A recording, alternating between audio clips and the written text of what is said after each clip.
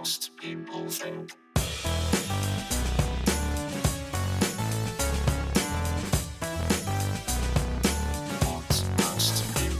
Hello and welcome to episode 47 of What Most People Think. This episode is coming out on Friday. What is it? What's it going to be? Friday the 23rd of July, isn't it? This is the day. This is the mask day. Are you a great human being? Are you gonna wear the masks in shops? Because obviously, you know, we have this new binary line of goodies and baddies. If you wear the mask, you're a great person. If you don't wear them, you wish to cause pandemic chaos around the globe. So I don't know. You know, I don't know about the mask thing. Why isn't it possible to sort of do both, right? Why does everything have to be so fucking ideological now? Like, why can't I wear the mask grudgingly and just bitch about it the whole time? What is that? You know, it's not like religion or politics. You don't have to have an ideologically bedded in position on that. I don't like wearing them. I want to talk about it. Everyone in normal society moans about wearing the mask. The very best you get off a normal person is, well, it's a pain in the arse, isn't it? But I'll do it because I have to, or because it helps. Only on social media could people be wearing them proudly and posting shots of them like they're fucking Gandhi. And I've been reassured, of course, by younger people that, you know, you can do a lot. You can do a lot of the eyes, Jeff. I'm like, you're fucking, you know, like, great. If I'm communicating exclusively with people that express surprise, then fantastic. And even then, what if they've, I don't know, had some lockdown Botox or something, then I'm pissing in the wind, aren't I? So I'm not going to accept this thing where people say, God, I've really launched into it this week, haven't I? But where people say, just shut up and wear the mask. You know, these are a lot of people that predominantly seem to me to be Remainers anyway. So the irony of them saying that is pretty rich, isn't it? You know, it's sort of like the PPE equivalent of you lost, get over it. That's what they're saying. Look, we won on this one, just wear the mask. I'm going, know what? You know, I'm not. I'm going to whine about it. Just like you bitched about the referendum for years. I mean, you might not be able to hear me whining about it because I'll be sort of muffled, but you watch my eyebrows. Watch those brows. Anyway, welcome to What Most People Think. I'm Jeff Norcott.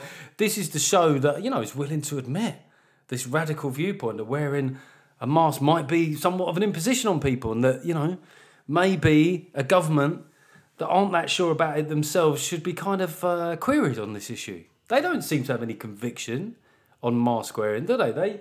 They're kind of like, they're going at it with all the conviction of one of Labour's lawyers. The other thing this show is willing to admit is that I'm not afraid to admit that I'm enjoying the Johnny Depp case. The defamation case. They're obviously two, you know, spectacular arseholes as far as I can see. And to any millennials listening, this is what news used to be.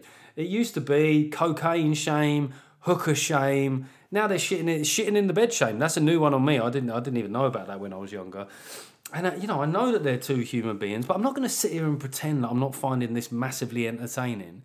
You know, everything's become so holy, isn't it? You have to sit there and go, I think we should remember at the heart of this, two human beings. Yeah, you know, there's only two. There's a lot of things happening at the moment that affect a lot more people. I'm going to enjoy it. So one thing we do on the show as well is we have a cuss count, which is my friend David Domain. He tots this up like a scorer in cricket. So last week, we've had a few weeks where the fuckings were up in the high teens, where we've had a slight flattening of the curve this week. Fuck. Sorry, I didn't mean that. I sort of hiccuped as I said it. Fuck. Is 14. There were 14 fucks. There were 12 fuckings. 2 cunt muppets, which is a new word invented exclusively for last week, which I hope to carry forward. 1 pish, which is, I think we were talking about really good Scottish swear words. 1 prick, rather. 6 shits and 2 shites. So, yeah, I think, you know, it's an interesting spread then. It's good to bring new swear words in after all this time. And I think sometimes lobbing swear words together is an incredibly creative form of swearing. So if there's something that you routinely throw together, what most people think uk@gmail.com, or if indeed there's anything I said in the show that you want to come back at me at, you want to tear me a new one on, or you want to agree with me, just email. I love the emails, actually. And at the end of this show, there's quite a good letters section as well. But this will be after we have a guest who is Marcus Brigstocke. That's right, the arch Remainer, the head of the Liberal elite. I've managed to pull him away from his Liberal elite meetings. Because what happened was, basically, me and him had a minor spat on Twitter, which happens sometimes. We've been there before. And the truth is we get on, right? And he has been supportive of me. He doesn't agree with me at all, But yeah, he said very nice things in interviews and stuff like that. But yes, on Twitter we fall out a bit. So the chat with Marcus was great, man. There were so many things that I wanted to get to, but we really got into it. And it's quite political, I'll say that much and stuff. And I think he was willing to be like really honest about his own views and open-minded. You know, he asked me a couple of searching questions, so if you're a Remoaner listening, there was a lot. I just you know, I think this is a really interesting chat, and straight away I already knew that I wanted to have him back because there's so much that I didn't ask him about that I wanted to. But that's coming up. Thank you for anyone who came to see the car park gig in Northampton. It was an experiment. It's an experiment doing these car park gigs. I know a lot of people have loved them. There's a lot of people there. Great lineups. It was a show put on by the Comedy Store. I found it tricky because it's a very strange thing waiting for a beep. Do you know what I mean? Like instead of a laugh. All my career, it's been laughter, and then suddenly it's the same sound as when people are giving me the wanker sign and telling me to get out of the way. So what happens is, it's quite quiet. You do your routine, and then you can't really hear the laughter. Sometimes you can on the people near the front, but even they're 20 metres away. And if they've got the aircon on and the window up, what have we been reduced to where our gigs are affected by people having the aircon on and the window up? But yeah, then you get the beeps, and then, I don't know, it sort of sounds like one of those weird football matches from the 80s. You know, those European Cup ties? I can't have expected Barry Davis to come over. Am I just looking for an excuse to do a Barry Davis impression here? Yes, so you join us here at the car park in Northampton, and Jeff Norcott has just opened with an absolute perler of a knob gag. Well done. And also, I want to say thank you to people. I sat in for Giles Corran on Times Radio last week, which I know is a bit of a leap for them. They're kind of thinking, oh, Giles Corran is off. He's a very kind of metropolitan type guy. You know, he likes good food and restaurants. He's not about who should we go for, Norcott. I don't really know how I blagged that one, but I did enjoy doing it. You know, sitting there doing the old radio thing. Yeah, coming up after the hour, we'll be talking about Beethoven. I had to talk to a woman about a book about Beethoven, and I became so conscious of sounding like, well, the way I say Beethoven for one, is I actually did quite a lot of research, and I think I seemed interested to the point where she thought I was taking the piss. She was like, yeah, are you sort of like, are you punking me at the moment? I was like, no, because the thing was, right, when he did his Fifth Symphony, I mean, that is an absolute banger. And I don't know if she thought she was being Ali G'd or not. The fuck you this week is going to go to Henry Cavill. Now, I don't know, David Domain actually brought my attention to this. I don't know if you've seen this clip, and ladies, get on it, is what I'm saying. But he's building a computer, and the fucking arrogant prick is he knows how sexy he looks, so he builds a computer with his top off, and he's got a screwdriver out. You know, it's all that metaphoric shit that women love. You know, they claim that they're complex, these ladies, but give them a bloke with a fucking screwdriver or a pile driver going on, and there's a message that they very much buy into. And like, I thought, fuck, you know, screw you, Henry Cavill. Do you know how much of an out-of-shape twat I look like building a Lego Death Star? Sweating, feeling under pressure, do you know what I mean? Sitting in unflattering positions underneath it, trying to push up a little piece of Lego onto it. How much of an insult, Henry Cavill, was it to the kids in the sweatshops who actually build those things for a living? Yeah? Do you think they're getting viral clips of it? No, mate, they're getting like £1 a day. So yeah, massive fuck you to Henry Cavill. Right, now it is time for the clash of, the clash we've been waiting for. It's Gammon versus Remoaner. Norcott versus Brigstocke. Just a quick late addition to this. The reason that the podcast was late in the first place was that a few sound issues with the interview with Marcus. I've done the best that I can to make it sound as decent as it can. I just didn't want to lose the chat. So look, hopefully it comes with the caveat that the sound is a bit odd, but you can understand what we were saying. So here we go again.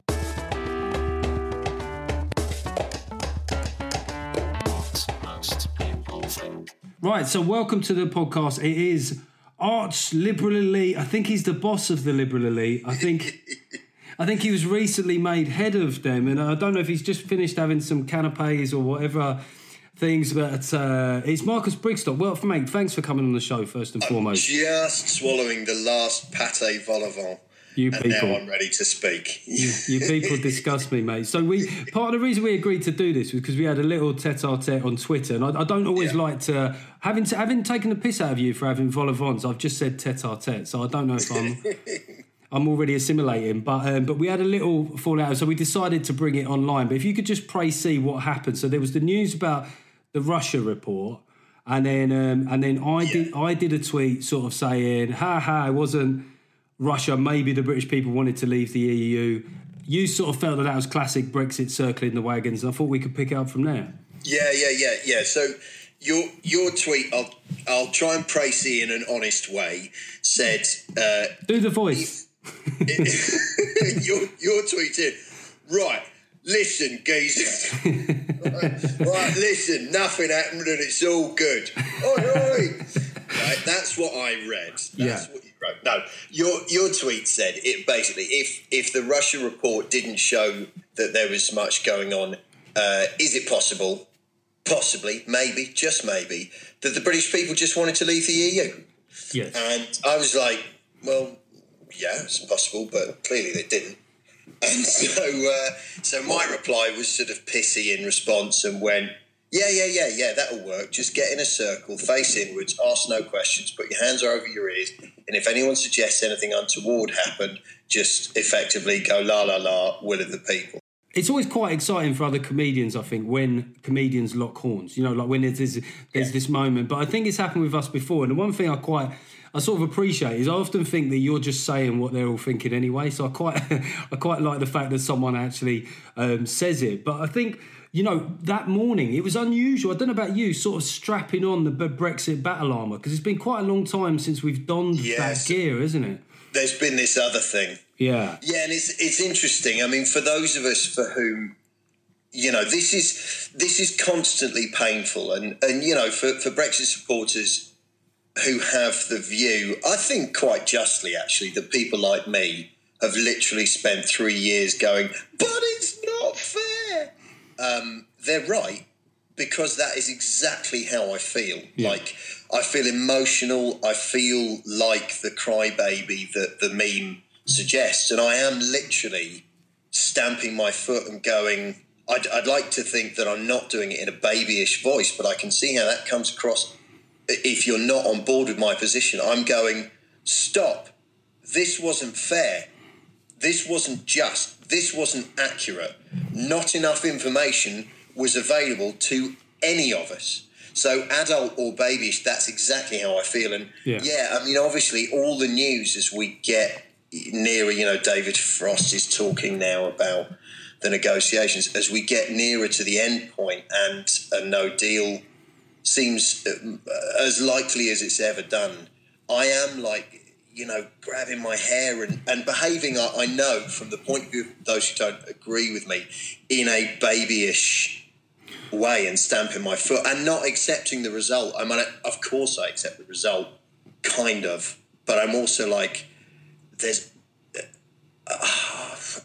too painful. When it comes to, you mentioned there about the possibility of no deal, and I think that this is where I may have a kind of sting in the tail, is I've always thought, a genuine conviction that it won't come to that, right? Now, I may be, and we're probably closer than ever to me being proved wrong if it's going to happen, but I suppose I've always felt that the scale of vested interests is so great. But, and the other problem, I suppose, Marcus, is that the brinkmanship in the previous 3 years, there is a very much like a boy cried wolf thing. There was a lot of this. I was going to the wire, and eventually something came back.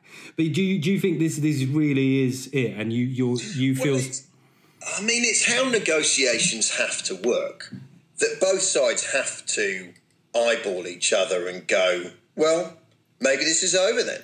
We've all had rows, haven't we, where we want to win and we go, all right, well, I think maybe this is done, because you hope that will make them go, oh, no, hang on a minute, and that weakens their position. But I've always had the view with the idea of a no deal that some people are going to get hurt, like really badly hurt. And by hurt, I don't mean physically, really, although, some harm will come. But some people whose communities I don't live in, but I see as a touring comic. I'm a privileged man. I'm a posh boy, It's pretty easy for me to be left of centre. It's pretty comfortable where I am.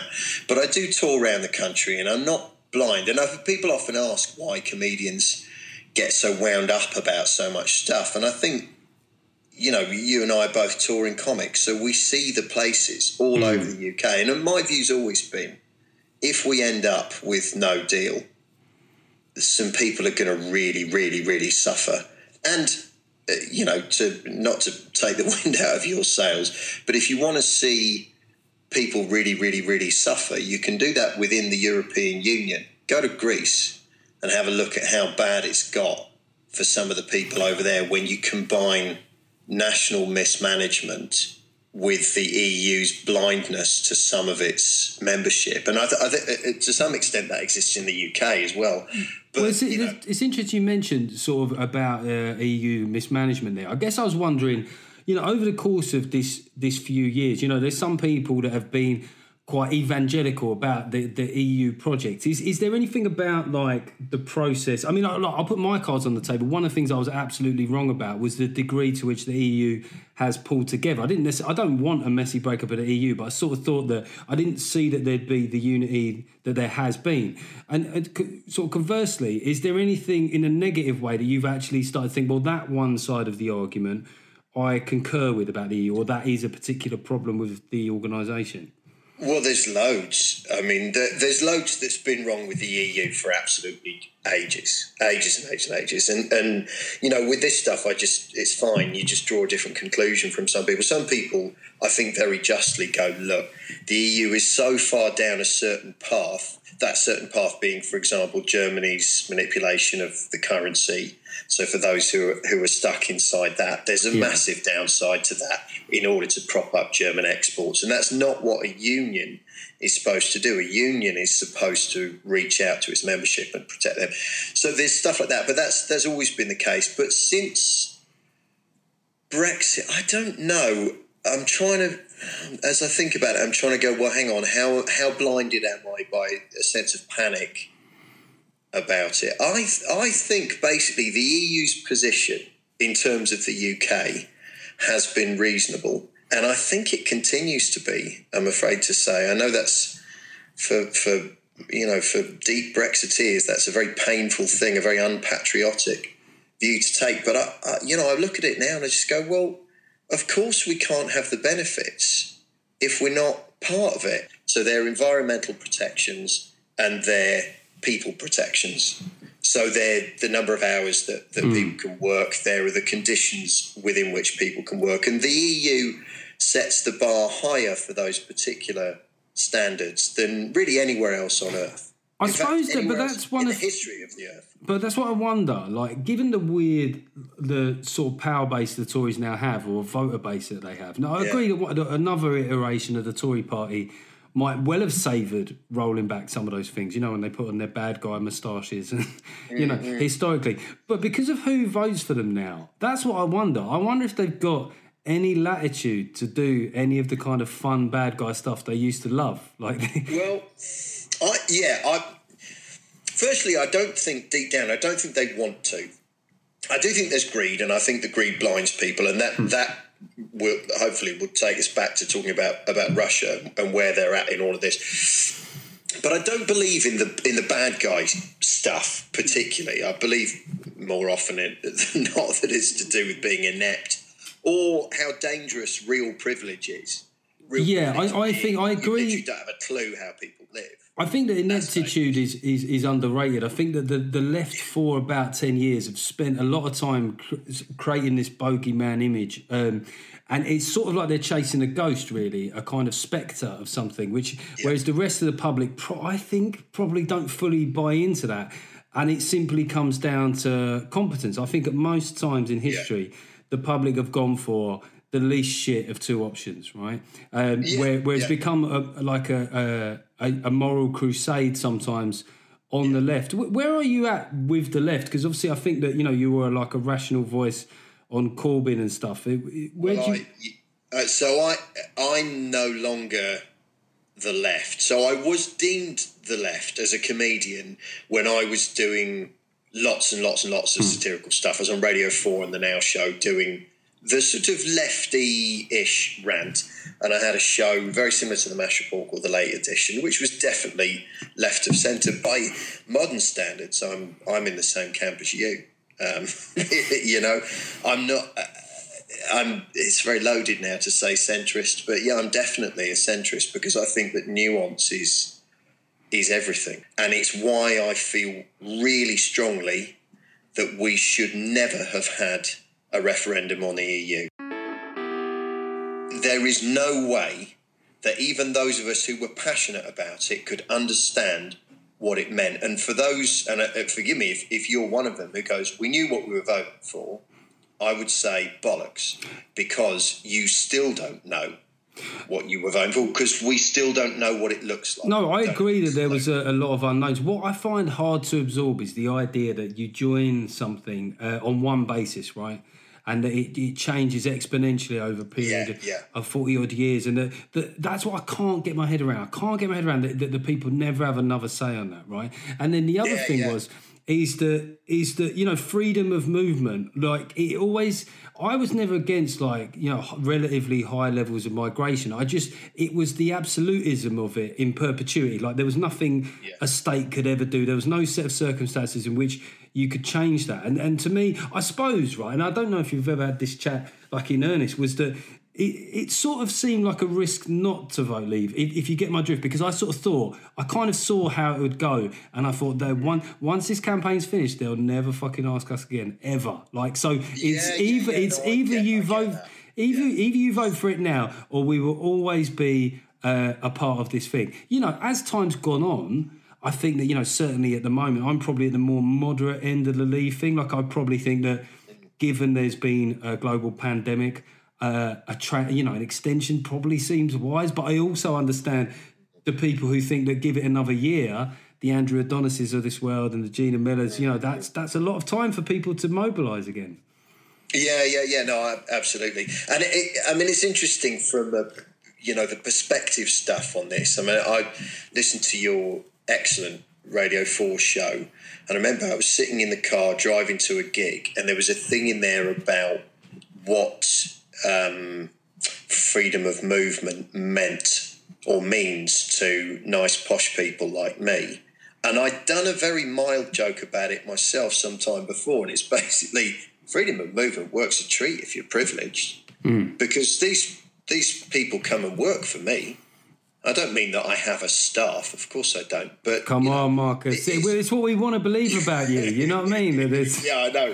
Well, you can have it. Yeah, of course I have a staff. But you know, my memory of it is that you did stuff about people working in service positions, servicing people like me who make the case for freedom of movement, and it's very comfortable. And I remember sitting in the car thinking, not only is that very funny, it's also really made me wince, which is what good satire's for, right? It's what it's for. It should discomfort the comfortable. But part of the thing for me with Brexit, and especially those, even if you set aside unhelpful accusations of xenophobia or racism or anything like that, any form of bigotry, but if you quite reasonably assume that for lots of the communities that you and I gig in around the country, immigration means something very different to what it means to me, and it's uncomfortable. Not because they're bloody foreigners or they're speaking a funny language or their food smells funny, but because, truth be told, if my kids were going into a classroom where most of the kids in there didn't speak the same language that my kids had grown up with, I'd be really bothered by that. Yeah. Really bothered. And that has been a reality for some people. But, you know, the freedom of movement thing, anybody who voted for Brexit in the hope that would shift, I hope are now seeing, like, we're going to have mass immigration because our economy is completely dependent on it. Interestingly, it will simply come from elsewhere. Interestingly, on that note, so I saw something in the FT a couple of days ago, and there does seem to have been, you know, since the Brexit vote, the overall view on immigration has become more positive. If you look at the olive branch that's held out to kind of Hong Kongese, I think that is what you call expatriates. That's brought like that. There's a quite clear majority in favour of that, and there is a wonder. And I'm not trying to say that that Leavers eventually delivered integrated, racially progressive views, but that maybe like you say, there is an inevitability about high immigration, but the people were kind of heard, and I did, like, it was an earnest argument for me, at least, was that it had become exclusively favourable towards this one continent. You know, when I grew up in South London in the 80s and 90s, you know, like immigration from India and Pakistan was very high, and it seemed to all move from different parts of the world just to this one part of the world. And I don't know, this is the weird thing, Marcus, in the long run, I really am an optimist. I can't say that that's true of all, but I do make decisions from what I think is a decent place, and it is strange when they sort of play out as these malicious intents. Yeah.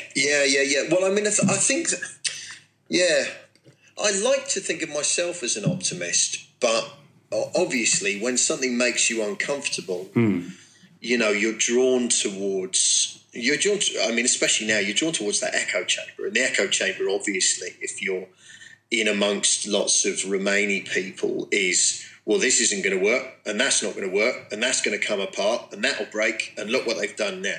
I know that, you know, I heard you speak really frankly about the first tour that you did after Brexit, and apologies if I think you might have been over this ground, but I think people will be interested by it. That's right. Because, you know, as comics, we all found this. Like, you know, I went up and did a show at the Edinburgh Fringe, and when I said I voted Leave, it was tense every fucking night. And I know that you went out around the country and you had issues yourself. Yeah, it blew up. It was interesting. It blew up. And the thing is, both you and I are passionate about politics, but probably more passionate about comedy. Yeah, and I agree. I think even setting that aside, like, if you're a comic and you forget that your first and actually only job is to make them laugh, you have to make them laugh. And I had a really good producer on the Now Show years ago. He was quite unpopular in his way, but I remember him saying to me, I submitted a piece and he went, "It's a funny piece, that." And I went, "Oh, thanks, man." He went, "Yeah, the trouble is it's only funny if you agree with you." And I went, "Oh, shit." And I sort of went away and I rewrote it to an extent. And the truth is, actually, if people disagree really profoundly, they won't find it funny. But still, you have to try. You have to try and find the middle ground. And, of course, I was gigging in lots of places where they wanted to hear what I had to say, and it was very comfortable to go off on one about Brexit. And then I went to parts of the country that the majority voted for Brexit, and basically my show was an insulting, patronising, privileged assault on something that really meant something to them. And I kind of walked away going, well, shit, I didn't do my job. And you know, I was arrogant enough certainly to write that show, go out and tour it, and, you know, but I'm not arrogant enough not to have drawn some conclusions from that and go, no, you've got to think more carefully about this. And it's no good telling people they're thick or implying they're thick or implying or telling them they're racist, because it is more complicated than that. But why was that experience? Because I'm not saying this of you specifically, but we'd had a long time with left-wing comedians where Tory voters were, you know, like a target, right? So why was this different? Because I think that a lot of Tory voters sort of accepted for a long time, like, yeah, we're the punchline, you know, like we're the estate agents of kind of politics and stuff. Why was Brexit? Because I agree, and I think it was the same. I had reactions out on tour. I had people like, I had a guy in a show in Nottingham that was from Holland. He got really upset, man. Like, he took my vote as a personal assault against him. And I was trying to say, I didn't understand why he couldn't see it was like an amalgamation of a lot of things. And it was a really tricky moment to manage, right? And then when you're confronted with the way that your vote has changed someone's lives, it was difficult. Why was this Brexit thing so fucking different to everything that went before? What most people think. Okay, we're going to answer the question of why this fucking Brexit thing was so fucking different than everything that fucking went before. After this brief hype, I hope you're enjoying the chat. Again, I've got to say, sound nerds, look, I know you sound nerds alike. You're sitting there, you're making a little list of all the things that are wrong with the sound. Send it to me. Send it to me at whatmostpeoplethinkuk@gmail.com. I know what you sound nerds alike. You've got to be heard. And you know, if you're a patron, I will make a genuine apology. And if you're not, I will take the time to write you back and tell you to fuck yourself, because it's free. Now the sound nerds are raging. Unsubscribe. Yeah, like I hope you're enjoying the chat with me and Marcus. It's on the intense side sometimes, isn't it? But it's two men from the other side of the tracks here, just feeling each other out, just trying to understand one another. And I think we need more of this. I do. I think we should spend more time talking, understanding, finishing sentences with words that go up like this. Yeah, but I hope you enjoy the chat, and we're going to go back to it after this. But quick hype for the £5 Patreons. We've got Paul Flint, cool name, Paul. Andy Lawrence, solid, and we've got Stu Atkins. It's spelt Etkins. Stu Atkins. That sounds like Stu Atkins, but said with the voice of like a Lance Corporal from the First World War. Like, hello. Stu Atkins here, reporting for duty, sir. God, I love King George. I'm so happy to serve my country and get bayoneted in the fields of the Somme. I couldn't think of anything else. But what a better way. My mother would be so proud, sir. There I was, even though I looked 40 years old, I was 18 when I went in to serve, smoking 100 cigarettes a day, sir, because there was nothing wrong with it back then as far as we could see. Even though we was all coughing our guts up the whole time, it was good for your lungs, especially the menthol ones. Wow, that was... That was a slight fancy. That's what we call improv in comedy, guys. You can see plenty of that at the Edinburgh Fringe, except it's not fucking happening this year. But what is happening is Jeff Norcott's Front Room Fringe, and the tickets sold great for that. We're getting very close to sell out for the first 2 dates. Still dates left for the Saturday, the 7th of August. You can find them on Eventbrite. And I might, yeah, look, if those all sell out, I might add more dates. I'm going to add more fucking dates here. Like, why am I trying to act coy like there's this demand that I won't exceed to? Guys, I'm not promising anything, but I might have another night sitting on my own in my fucking house, and I might do it again. But let's see if those dates sell out first. We're going to make it as much like an Edinburgh experience as we can, and by that, I mean, it's going to be, you're going to get flyed to fuck by 6th form drama students on the way in. That's what I'm going to do. Everyone that bought a ticket, I'm going to send around some really middle-class kids from a private school who are doing some really feminist version of Macbeth. Enjoy. Okay, we're going to find out now why Brexit was so different from everything that went before. What most people think lockdown. But I can tell you this, and some of your listeners will be like, I knew it. But I really do, on a deep level, see myself as a European, right? And I'm so proud to be part of this group of nations who've spent their entire history warring with each other, warring literally, but also warring over like, all right, you're going to sell that apple for that. Well, I'm going to sell it for this, and I'm going to sell 2 of them cheaper.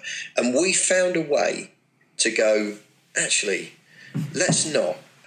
And so I feel this, and it's a really emotional thing for me.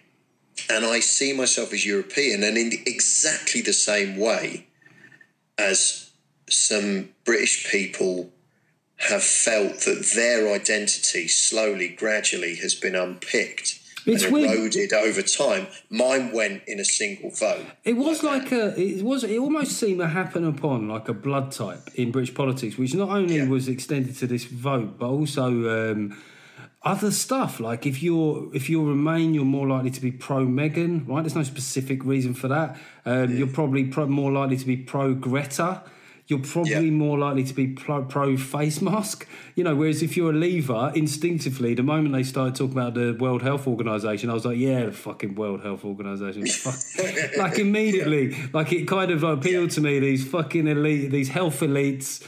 And it just, that's what, I guess what it did was, because there was that stat, wasn't there, that like only 7% of people really saw themselves party politically in a strong way, but like 40% of people, when it came to Leave or Remain, did see themselves that way. And it's almost like we've had these blood tests, and it's just, we just know what blood type we are, and we're still in that holding pattern of how we move from knowing that about ourselves. I want to ask you something, if that's all right. And I don't ask this as a trap. At least I don't think I do. But well, the good thing is I can, if it is, I can edit, and then go away and go on Wikipedia, come up with a really good, and then record it on my own and go, sorry, what was that, Marcus? Sorry, no, it's not. It's not a factual trap, but it's a feeling. It's a feeling thing. I'm really interested. No, go ahead. I wanted to be asked. So there are two world leaders who are, or three if you include Johnson, two world leaders who are absolutely over the moon that Britain is leaving the EU. Yeah. And one of them is Donald Trump and the other is Vladimir Putin. They're fucking thrilled. Now, from at least my point of view, they're bad guys. One of them's a thick, dangerous narcissist, and the other worked his way up from foot soldier to the head of the KGB. Right, I think he's properly a bad guy. And I'm curious, not a trap, how do you feel as a lever that what you have helped happen delights those people? Well, it's imperfect. So I think that's weird. Yeah, no, it's imperfect. I'm not fully comfortable with it, is the honest answer.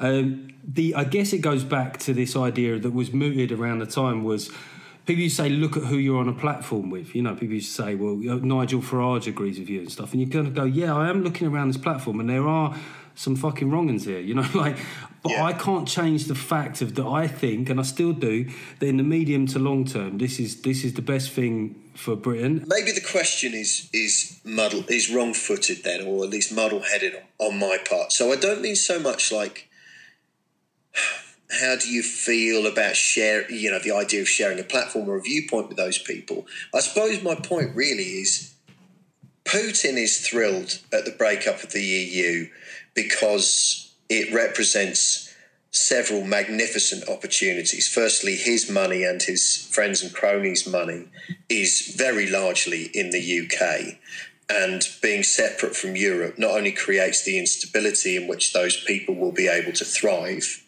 but also means that the questions that they're afraid to be asked will not be asked. And Trump, as the sort of, I wouldn't even say capitalist because I'm a capitalist, but the sort of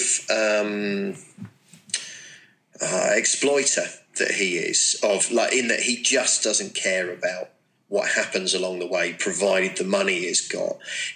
Both those people from different positions see this as their opportunity. So I don't mean so much from like, oh, well, you're on the bad guy's side, but like, I think they're going to fuck us really badly. Well, I think I'm persuaded that we'll be able to resist that. What was interesting was I actually read the Russia report, right? Sad bastard. But I tell you what, I recommend it to anybody. If you want to just feel momentarily intellectually superior to everyone, just fucking read a government report, because it puts you, because everyone gets a bit, they back off a little bit, like, oh, fuck, this idiot's actually read it. And I did read it. And one of the things that came out, and this is more to do with Putin than Trump, was that Russia's kind of savouring of discord is born of a general nihilism, right? Because they feel backed into a corner. So it doesn't mean, it doesn't always mean that they see like specific, definite opportunities for things. It's almost like the world's got to burn generally. So whatever happens that causes discord, they would agree with, whether or not there were shared political or ideological reasons to that. In fairness, one of the things that came out, because obviously the Russia report wasn't something, we're all aware of Russian money being in London and influence. That is a concern. That is something, and I'm glad that I read it. And I'm glad that it's out there in a way, because I think, yet again, it's one of these things that the Tories now, in the same way that having the red wall and trying to maintain that voter base, I think is a positive thing for the kind of politics, sort of centre-right politics that I like. I think that, in a weird way, Marcus, actually, the focus on the absence of a particular evidence in and around interference, I think that what you're talking about is the biggest story here. I mean, it's not fair to say, actually, that there was no scrutiny on Russian interference in the Brexit vote. It's just that whatever came back from the security services wasn't deemed significant enough to look into in further detail, which it still sounds a bit weak. Is that their conclusion? Like, there's just not enough here? It wasn't that there was nothing. I'm looking for a version of events that suits my view. Well, it was funny when that report dropped, everyone was like, right, this is me, because we wanted something out of it. And it was such an unsatisfactory conclusion for everybody in a way. Like, if the Russia report had been a mini-series that you wanted to take on to another 10 episodes, that was the ideal way. The thing that's enraging about it for me is that Johnson has gone to incredible lengths to prevent it from coming out. absolutely incredible. Dodged it and all the rest of it, and tried to put Grayling in a position where he would prevent it from coming out. And the only conclusion I can draw about that is that had this come out when it should have done, before the election, further questions could have been asked before we ended the transition period. Now, there isn't time. There's definitely no time. So whatever questions there are now about, okay, well, for a kick-off, like where did Aaron Banks's money come from, the largest political donation in British political history?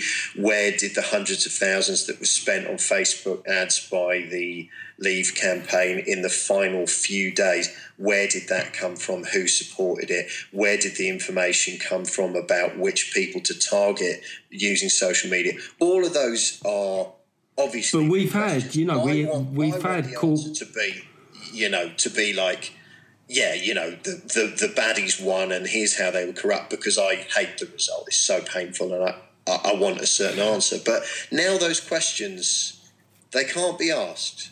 And I feel really cheated. No, and I think maybe you do about Europe changing and they're never going to ask you again. Yeah, I think I have some sympathy for that, having read the report. There's a question, it was a good question, and I think there's one that I'd like to ask of you. Like, when you look back at last year in particular, as the kind of the anti-Brexit, as there was more chaos, the idea that revoke could happen, right? There were marches to that effect, and there were e-petitions. Is there any party that thinks like that was a problem behaviourally? Like, when you take a vote, like, my view is always, like, the moment that the Leave vote was returned, some form of meaningful Brexit had to happen. That was always my view. I thought you can't dodge this, right? And sorry, I should let you finish. No, but I think you get the point. Yeah, I totally get the point. So, not only do I feel uncomfortable about the idea of revoke it, just tell all those people who were asked their opinion, actually, we asked you, but we didn't like it, so shh. I think it's grim. But I'll tell you what's worse is it took me to a place, and truth be told, I'm kind of still there because I don't know how to unpick it, where I concluded there should have been an entry exam for that vote. And I hope that people are horrified when they hear me say that, because I'm horrified to have arrived at that view. It does sound, maybe I've seen too many films, but it does sound like it should be done with an evil accent. Yeah. That way. I think there should be an entrance exam. Exactly. It's interesting. You chose a German accent. I went Russian. Interesting, very interesting. Yeah, but I obviously I don't stand by it in reality. But I come back to with this again and again, right? So I was passionately pro-EU before there was any chance of there being a referendum, and I did material about it often, right? Going way back about Europe. I enjoyed how much it wound people up and all the rest of it. But I still believe, and I'm certain of this, and certainty is really dangerous, but I'm certain of this. We shouldn't have been asked that question, not because of how either side campaigned in the run-up to the referendum, but because our now Prime Minister prided himself on the lies he told about Europe.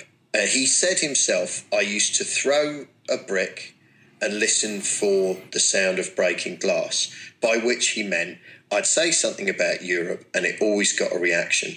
And all of those people, pro-Europe and anti-Europe, left and right, who described Europe as faceless Eurocrats, that was bad journalism. They weren't faceless. They never were. They have faces, they have names, and there are routes they took to get into the positions that they got into. They are accountable. This is the problem. But nobody did it. This is the problem, Marcus, is that even after, so we had the vote and then we had the backlash, and even 3 years afterwards, I would sort of speak to people, not perhaps yourself, but people that would identify as very strongly pro-European, and they would talk about what you're saying, and I would still say, all right, name me anybody on the EU Commission, You know, Yeah, naming no, your can't do MP. It never, and I was sort of, I'd given 3 years to get tooled up on it. I did start to think that we'd had our relationship with the EU seemed to be that if it carried on, what would happen was that every 4 years we'd send back a load of UKIPs, right? And they would just kind of do a bit of wrecking and not really participate. So I sort of, I guess, figured that I don't think we're ever going to participate in this in a massively constructive way. Because here's the problem, right? You know, a Tory MP, you know, goes and visits a hooker and stuff, and I know who that cabinet minister is, right? I know that there's a route to getting that person fired, you know? The same thing happens with an EU commissioner. Do I even find out about that? How does my national media generate the pressure to get absolutely to get rid of that person?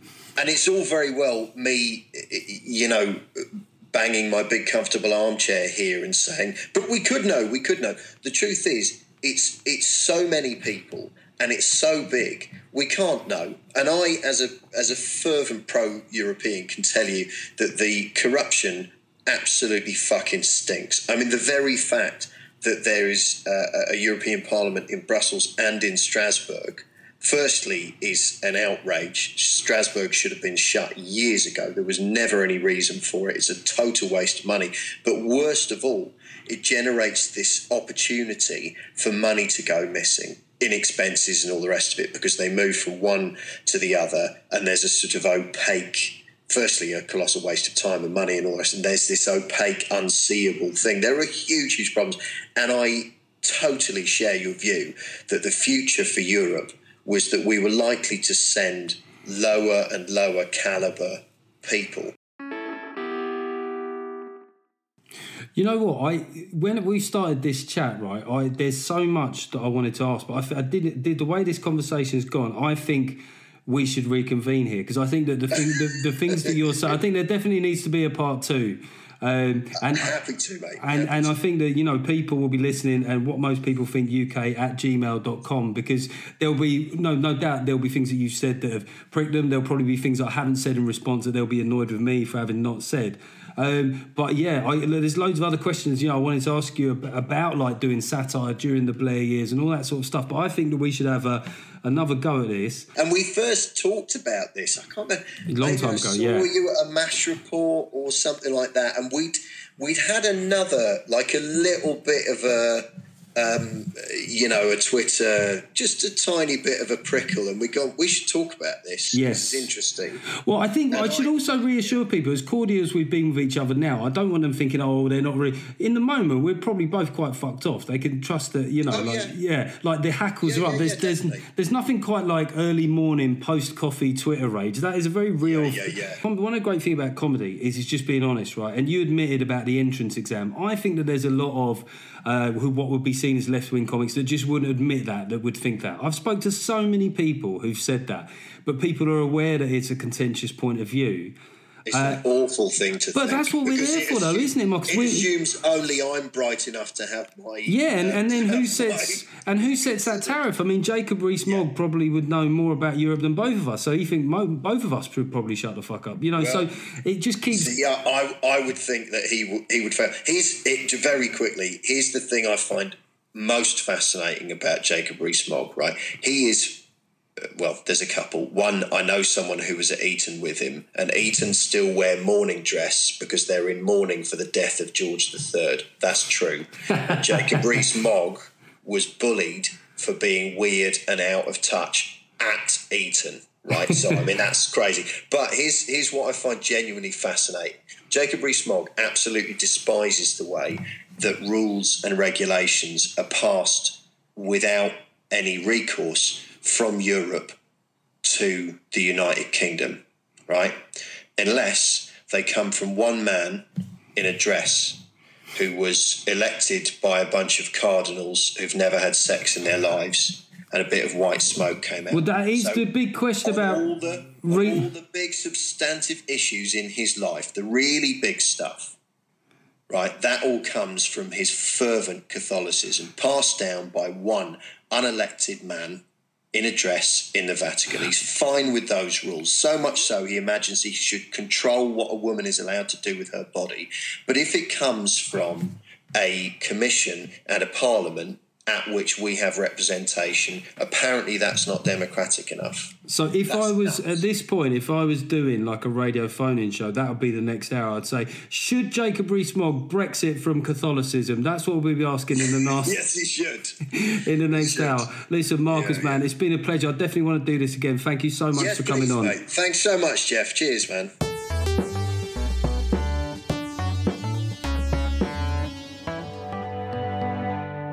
Okay, so that was the chat there with Marcus Brigstocke. I've got to thank him so much for coming on. He's like I said, what I was interested in is not just the arguments about now, but he's done political satire for a long time, and I'm fascinated. You know, he's still doing it, and he's still got insights and stuff. And look, he might be a divisive figure to you. He might not, but I really like to chat with people who I'm not necessarily going to agree with. And let me know what you think about that. And if there's any other guests that you'd like to hear from, obviously people that are, you know, within fucking reason, do you know what I mean? You just go Bill Burr. I'd love to have Bill Burr on, you know, fantasy guests, but you can get more people now. People are sitting at home, I'll tell you that much. So if you've got any ideas, email whatmostpeoplethink@uk@gmail.com.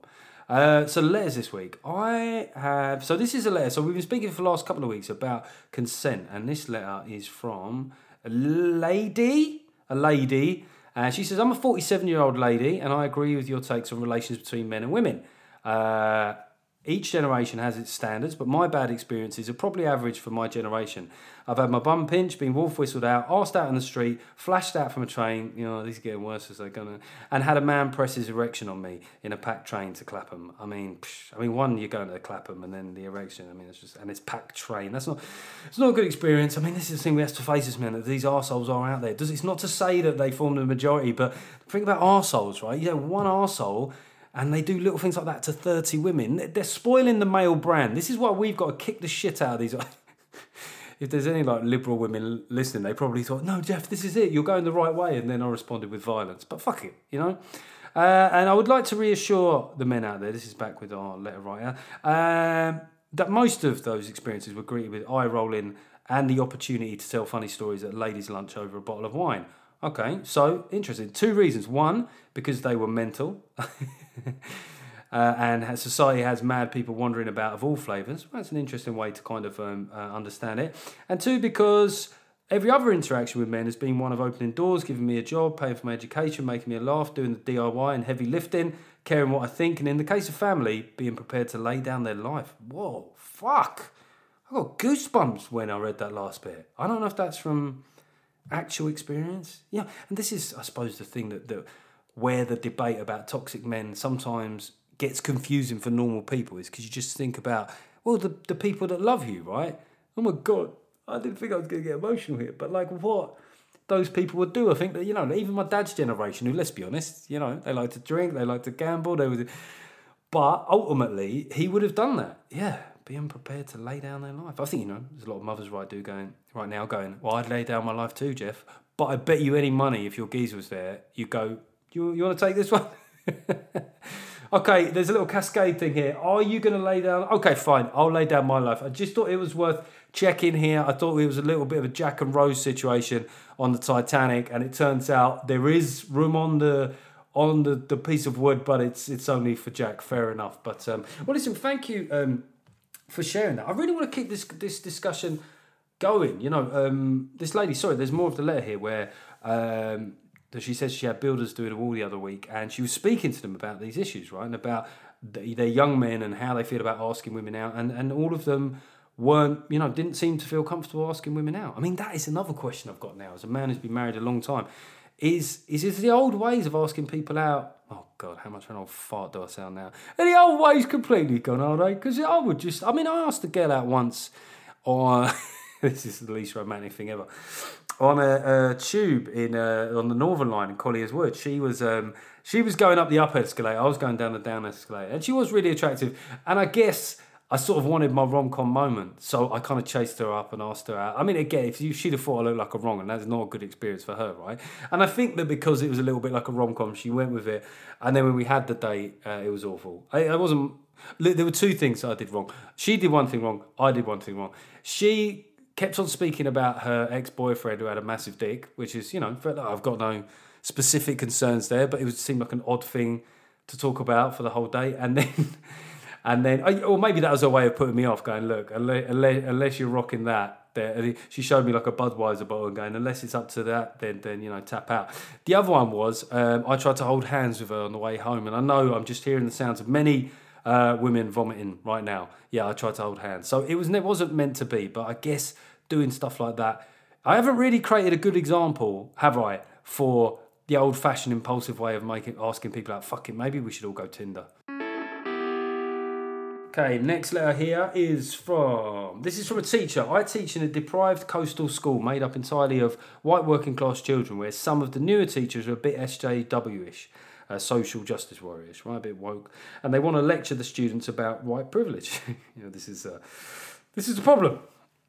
Given the Spectator's recent front page about the dismal state of educational achievement amongst white working class boys, I'm not sure about this approach. There seems to be no middle ground where you can have a discussion about how best to think through the best way to communicate the necessary anti-racist message. Yeah, I mean, this is a problem now. A lot of teachers are going into the job quite ideologically, right? And they're not really acknowledging the realities of where white working class boys are educationally. I mean, I think when Trevor Phillips did his last, I think, correct me if I'm wrong, but he did a report into the state of education, and he said that white working class boys are in the worst state here, and everyone kind of fucking ignored it. Yeah, I'd imagine that as well. Just standing up in front of loads of kids. You know, the kind of kids as well got like vehicle grease on their face. You know, the kind of kids where their dads are letting them drive vehicles even though they're like 12 and that. they get kind of like, like they're sort of like kind of coastal hicks. You get that kind of thing, do you? That you can tell that they've driven a pickup truck. Even though they're only like 12, you could just tell that they know how to do a three-pointer. And then you got some 21-year-old doing their NQT going, and so the reason why all white people have great lives is because this is the problem, is that there is obviously an argument in Western society, the experience of being white on balance is easier, right? But being blanket about it just gives people an easy way to tap out, because they sort of think, well, my life hasn't been easy, fuck you. What most people think. Okay, finally, for the letters, we've got, this is from Sam. Hello, Jeff. He spells it with a J. I know I spelled your name wrong, but you can fuck off. I wanted to table who would win a fight between two ex-politicians. I propose Eric Pickles, controversial choice, given what's come out since, versus John Major, because they are both fat, sweaty fuckers. Winner gets a KFC or me. Thank you for reading my email and go fuck yourself. Well, that is, that gives me the sense that you're also a Bill Burr fan, because that's one of his catchphrases, and I'm honoured that you would use it to me. Eric Pickles and John Major. Well, the first thing about John Major you got to understand is I don't know what he's looking like now, but he came to my school when I was young, because I went to a comprehensive school in South London called Rutlish, by the way. I don't know if anybody else knows of the school. It was when the school had standards before they let women in, you know. And John Major came to school, and everyone was surprised at how hench he was. He was like 6'2", and he's a real, like, I remember people saying he's built like a MFI cupboard. Eric Pickles, on the other hand, fat. I mean, I'm seeing this more as a wrestling match. I'm thinking that Major. Here's why Major wins. He's a nice guy, and one thing I've learned about nice guys over the years is they have a lot of thinly suppressed rage. Think about John Major. He didn't get to be Prime Minister by just taking it from everybody. Every once in a while, he said, you know what? You lot can fuck off. That's what Major said. I bet he had Heseltine up by the throat once over the poll tax or something, you know? He just got him up there. Heseltine, all his hair was ruffled. Although Heseltine, didn't he kill an Alsatian with his bare hands? Maybe that's the fight. Okay, we're going to come back to this. So I say Major wins early against Pickles, and then next week we'll have the rematch, which is John Major versus Michael Heseltine. Go fuck yourself. Okay, that is pretty much the podcast for this week. Just a shout out to a few £3 patrons. Lucy Jones, thank you Lucy Jones, Wilbur and Anne Stevens. Lucy Jones, Wilbur and Anne Stevens. We always try and work out what kind of trio that sounds. I think Wilbur is giving us like an insight into that. I think that maybe if they are a band, Lucy Jones, Wilbur and Anne, I think they're in a kind of like experimental band that have like one really good album. Everyone fucking creams over them. They win an Ivor Novello, and then like a few weeks later, old fucking Wilbur's working at Morrison's. You know, one of those ones where you go, oh yeah, do you remember that year? Do you remember that year where the band would just be called Wilbur as well? They'd just be on the thing. You heard the latest one by Wilbur. And then before soon, then Lucy Jones as a kid. Wilbur gets a job at Morrison's, and Anne Stevens opens up her own PR company. Sounds like PR. Anne Stevens PR. Okay, just some reviews. If you give me a 5-star review, I will read it out. This is by Neanderthal Head. I don't care whether Jeff is right or left wing. He just sounds like a normal, likeable bloke who is also very funny. I particularly enjoyed the Romesh episode. 2 comedians from different political wings who clearly like and respect each other. Restored my faith in stand-up comics. Well, who knows? Romesh might be coming back to the podcast. Hopefully. This is from Boise, 5674. Very good podcast. Nice to have alternative, challenging perspectives. Don't have to agree with all that is covered. And why haven't I done this in a Boise? That's fucking obscene. Very good podcast, Marlene. Nice to have alternate, challenging perspectives. Don't have to agree with all that's covered to accept the challenge. Good man. And this is from 17th of July. This is from Indy. For the insights provided into the mind of a fellow weak and angry man, it's reassuring to know I'm not alone. Did you just fucking gaslight me? Is that what gaslighting means? I never know. I just use gaslighting as much as I can. Somebody else saw me, Hot Wheel, saw me on Maya 2C's YouTube channel. Cheers, thank you. And now I think that's it. There's one more from Bridpod 1903. Great listening. A sane voice in and amongst the absolute nonsense. Nonsense? Maybe that's a new word. I don't agree with everything he says, but then again, it's not a cult, so why would I? Exactly. We've seen the dangers of that this week with Jeremy Corbyn. It's great to see all the woke left-wing comedians speaking out against racism when it's anti-Semitism, because obviously, that is still racism, but maybe not to them. My fellow left-wing friends become more and more passively aggressive, angry at me for bringing this podcast up in group chats. So naturally, I'm going to keep bringing it up. Feel the sieve. Well, listen, that's great. That's what I'm here for. Wind your friends up. I'm a rebellious guy. Yeah, I listen to that Jeff Norcott. Yeah, you know that guy that voted like a lot of people voted? Voted for Brexit and a lot of people voted for that. He's so fucking edgy. He thinks men and women are different.